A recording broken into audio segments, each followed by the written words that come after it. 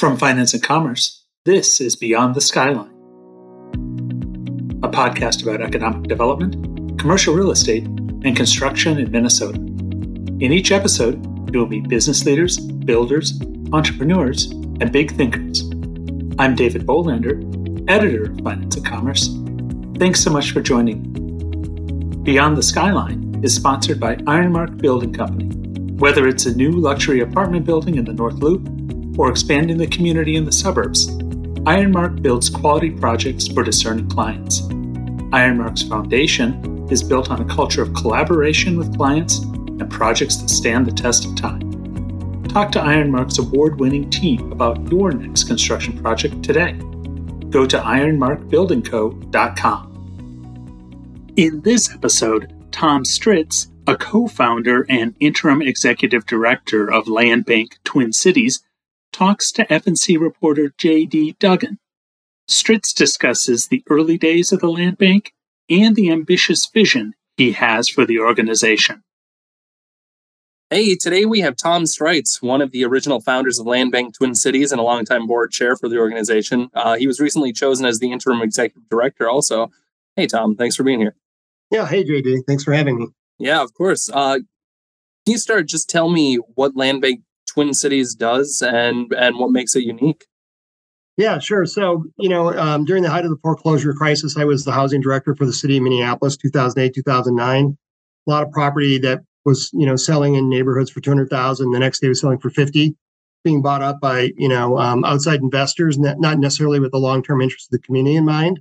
So I did research on land banks, and there was one in Genesee County, Michigan, where Flint is located. And when GM pulled out, they left a lot of vacant property.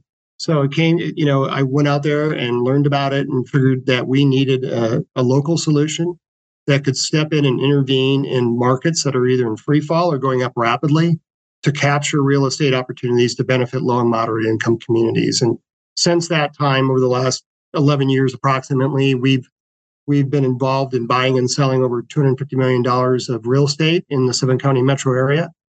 We've developed thousands of units of affordable housing. So we buy land, we bank it on behalf of a developer partner, typically a nonprofit like a Project for Pride Living or Common Bond or Aon.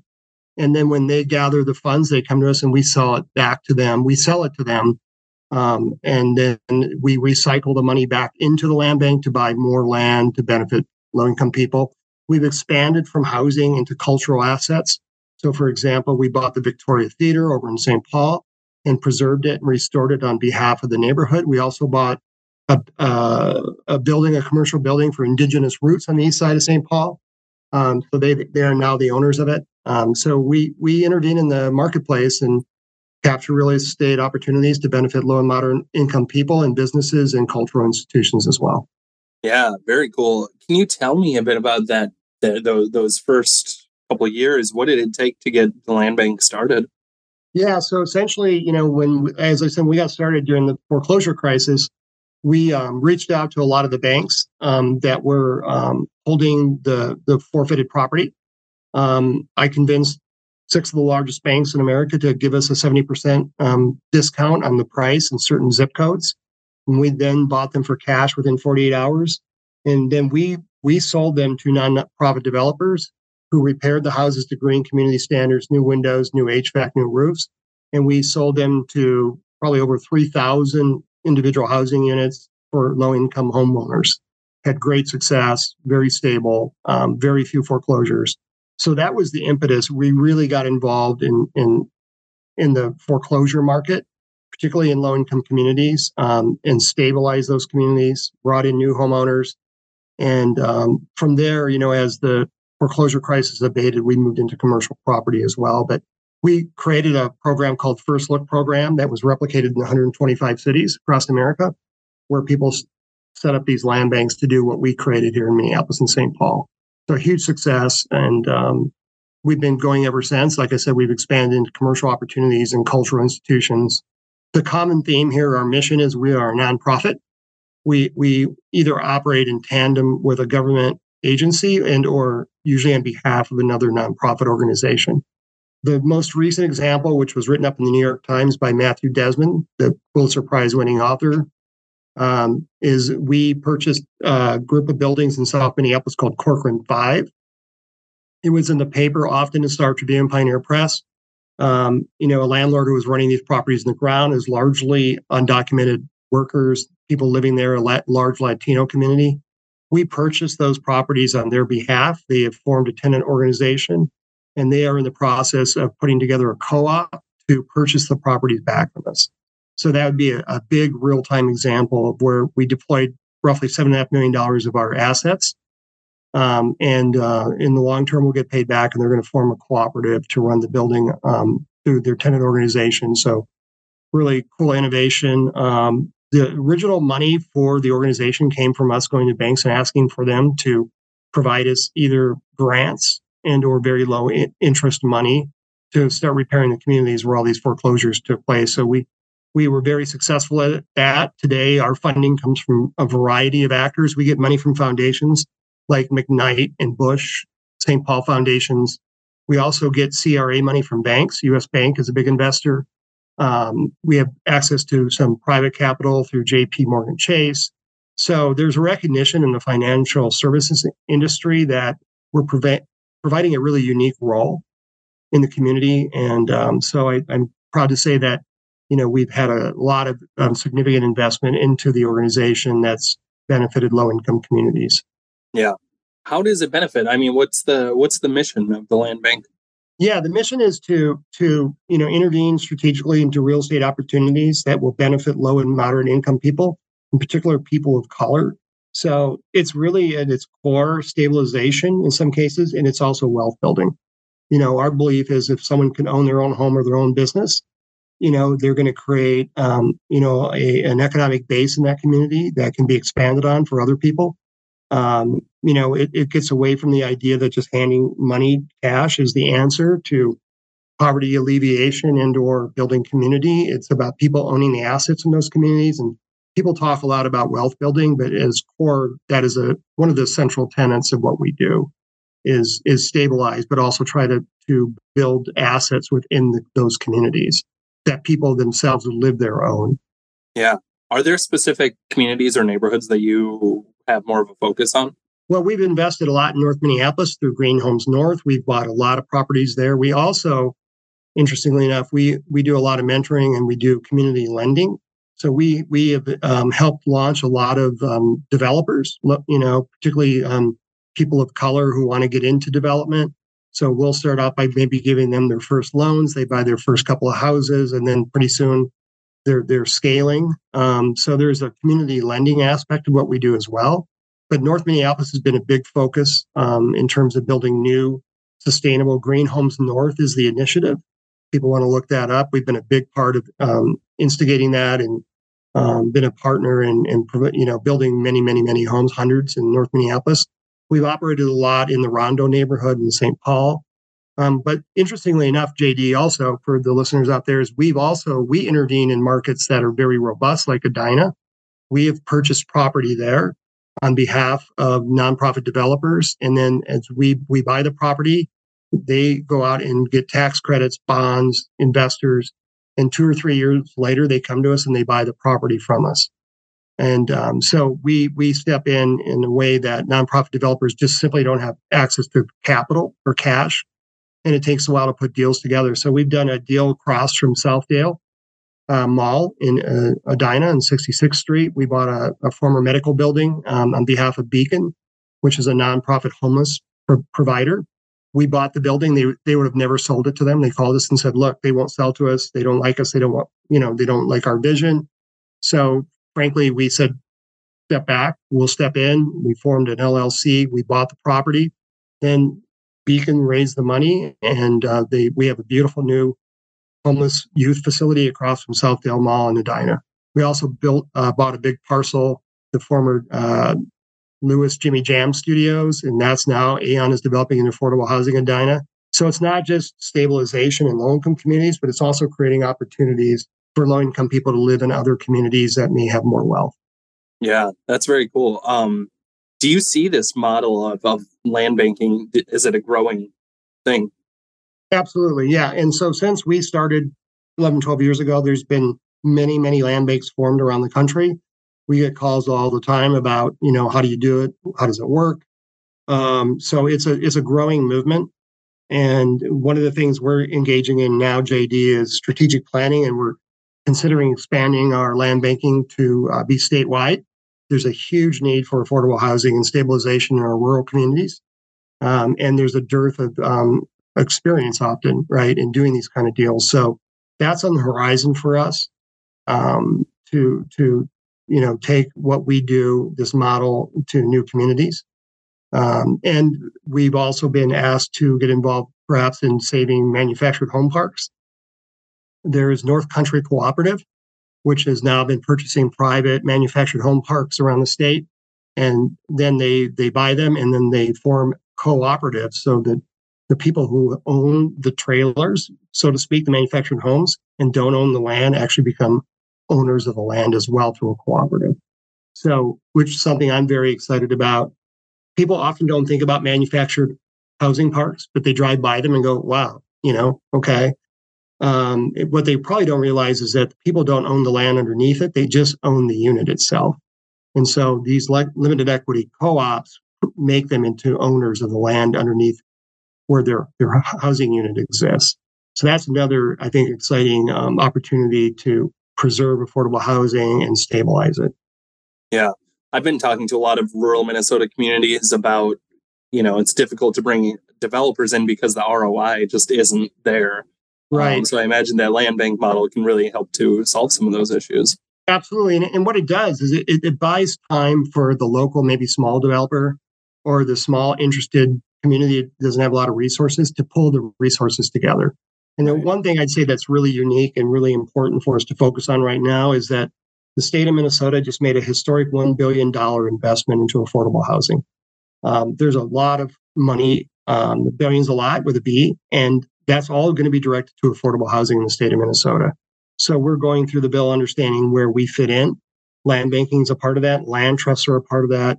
Community stabilization is a part of that. But I think, we owe it to the rural part of our state as well to make sure that that we're there helping them solve their local problems. And I think that's a big growth opportunity for the organization and for us to benefit people throughout the state. But that historic $1 billion investment is going to be a game changer for the next 3, 4, 5 years in our communities. Yeah. Speaking of the legislature, there was a lot of discussion about the conversion of single family homes into rentals. Do you delve into those conversations or work to avoid that conversion? Do you have any association with that? Well, so nationally, there is a movement, and I think a lot of your listeners may be familiar with it. A lot of private equity firms are moving into buying housing stock in communities throughout America. So BlackRock is the most kind of notorious. Their sole interest in buying housing is making money. So they're buying a lot of housing, single family homes in low-income communities and converting them to rental. And, there's, that's been a part of America for a long time. I mean, private ownership, I get it. At the same time, it's tipping real estate markets in a really treacherous way for low-income renters. And, we intervene in the marketplace and buy property that benefits we have a long-term view of community benefit. And so I think we're a countervailing force to that private equity rushing in, buying up homes, converting them to rental, and then basically capturing a piece of the market that's so large, low-income people don't have choices about who they rent from. They're jacking rents. Big stories in the New York Times about this, in Phoenix, in Cleveland. It's happening across America, Atlanta. So I think land bank is one solution to kind of provide options to communities where big institutional investors are coming in. Yeah. Tell me about your organization's next 3 months or so in the comprehensive planning process that's happening right now. Yeah, so we've engaged Ecotone, which is a international kind of consulting firm that started here in Minneapolis that basically maps social return on investment, or SROI. You mentioned ROI earlier. There's something called social return on investment as well, SROI. They map that. We're creating value maps. We have some already on our website if people want to go to it, landbanktwincities.org, to see, where we intervene and the results of our intervention.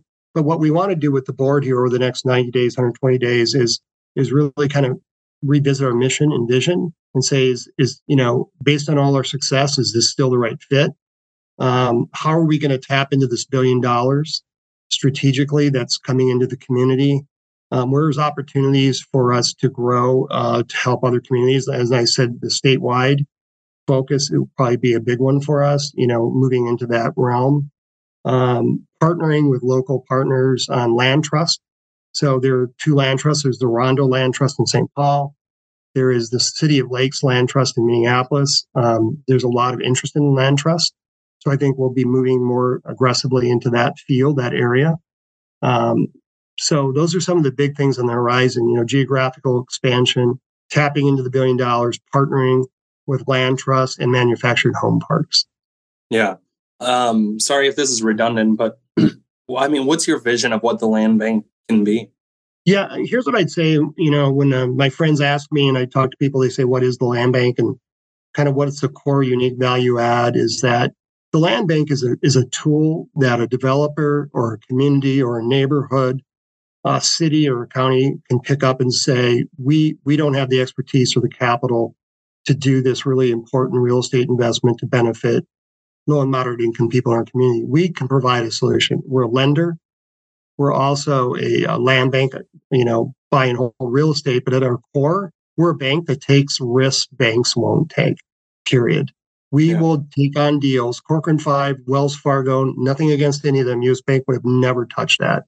So we are a bank that takes risks that banks won't take. We're a community-based financial institution that will take risks, for example, by buying the Victoria Theater, buying the building Indigenous Roots was in, buying Corcoran 5, putting $7.5 million in the line saying, we think tenants can organize in a way that they can own all this property. And we have had absolute success. We've not had any substantial and ever go bad. So literally, I would say we are a bank that doesn't think or act like a bank to the degree that we're willing to take risks that other banks simply won't take. And that's the core, the essence of Land Bank Twin Cities. Yeah. So you said there really hasn't been a failure with that. I'm wondering, is that because you guys aren't seeking a profit out of it, and it's just, if this creates a good thing and we don't lose a ton of money, it's a success? Yeah, I think we're patient. A lot of banks want the money sooner rather than later. If we give someone a loan for a year or land bank for a year, and this often happens, they come back to us and said, we haven't raised the money yet. We need another year. We'll give them another year. Okay, so that's something that banks typically don't like to do. Or if they do, they'll say, yeah, we'll give you another year, but we're going to raise the interest rate 3%. We also have money that we can loan at a much lower rate than any banks because we're getting money at 0%, either through a grant or a 1% through a PRI, which is a program-related investment. So we have flexible money. We also provide a total solution, and we're patient. The total solution being we can help mentor people on how to property manage, technical assistance to understand how to access government funds for improvements such as new roofs, new HVAC, new windows. A big component of what we also do is that everything we touch and invest money in, we bring it up to green community standards, which means it's sustainable for 30 years. If we bring someone into home ownership, they know that HVAC is set, they got great windows and a great roof. So we're about long-term sustainability. So we take the long view and we're patient and we're community-based. That's the biggest difference. Yeah. Awesome. Probably my last question, but can you tell me about some of the partnerships and work that you have going on right now? Maybe what kind of success you're seeing or with the Victoria Theater, your project with Habitat for Humanity, and I think you have some stuff going on with Build Wealth Minnesota also. Yeah. So I think one of the big things on the horizon right here, right now, is we're looking at acquiring a portfolio of real estate in Minneapolis, roughly around 280 units. Many of those will be duplexes. The idea behind our program with these duplexes is to buy them, bring them up to green community standards, and then sell them to a lower moderate income person who can then live in one half of the duplex, take the rent from the other half, bring in someone, maybe even intergenerational, a mom or an aunt or a kid or a grandma. That rent then helps stabilize that household, right? So they're building wealth together, often intergenerationally. We're going to do hundreds of those in Minneapolis. It's a way of creating wealth. It's called, also we're preserving what's called naturally affordable, housing, NOAA, they're calling it, naturally occurring affordable housing. Habitat Humanity is going to take part of that portfolio and make people into homeowners in some of the single family homes we buy. So it's a little bit of everything in the sense that we're going to create new homeowners. We're also going to try to create this new duplex program where someone can use the rental income from the one unit that they're not living in to stabilize their house and build some equity and maybe have more intergenerational living as well. So it's really about, trying to fit the needs of the communities we operate in. It's also really trying to help people who have the opportunity, if given the right tool, to build wealth with homeownership, businesses, and I think that that's one of the big evolutions in thinking since I've been involved in this work for over 35 years is, cash assistance used to be the way we thought about alleviating poverty, but now we're getting a little bit more creative and I think a little bit more longer term looking by saying maybe at least one of the big answers is to make sure that people own the places they live and work, if possible. To create wealth in that community itself rather than through some other cash assistance that tends to be temporary. We're taking the long view. We're taking risk. We're innovating. Corcoran 5 is one great example. Victoria's Theater is one great example. There are many, whether it be the Beacon project that I'm proud of, across from Southdale, not just working in low-income communities, but creating opportunity for people in higher income communities as well.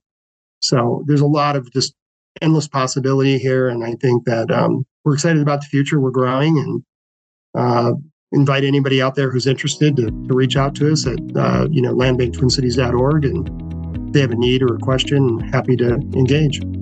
Yeah.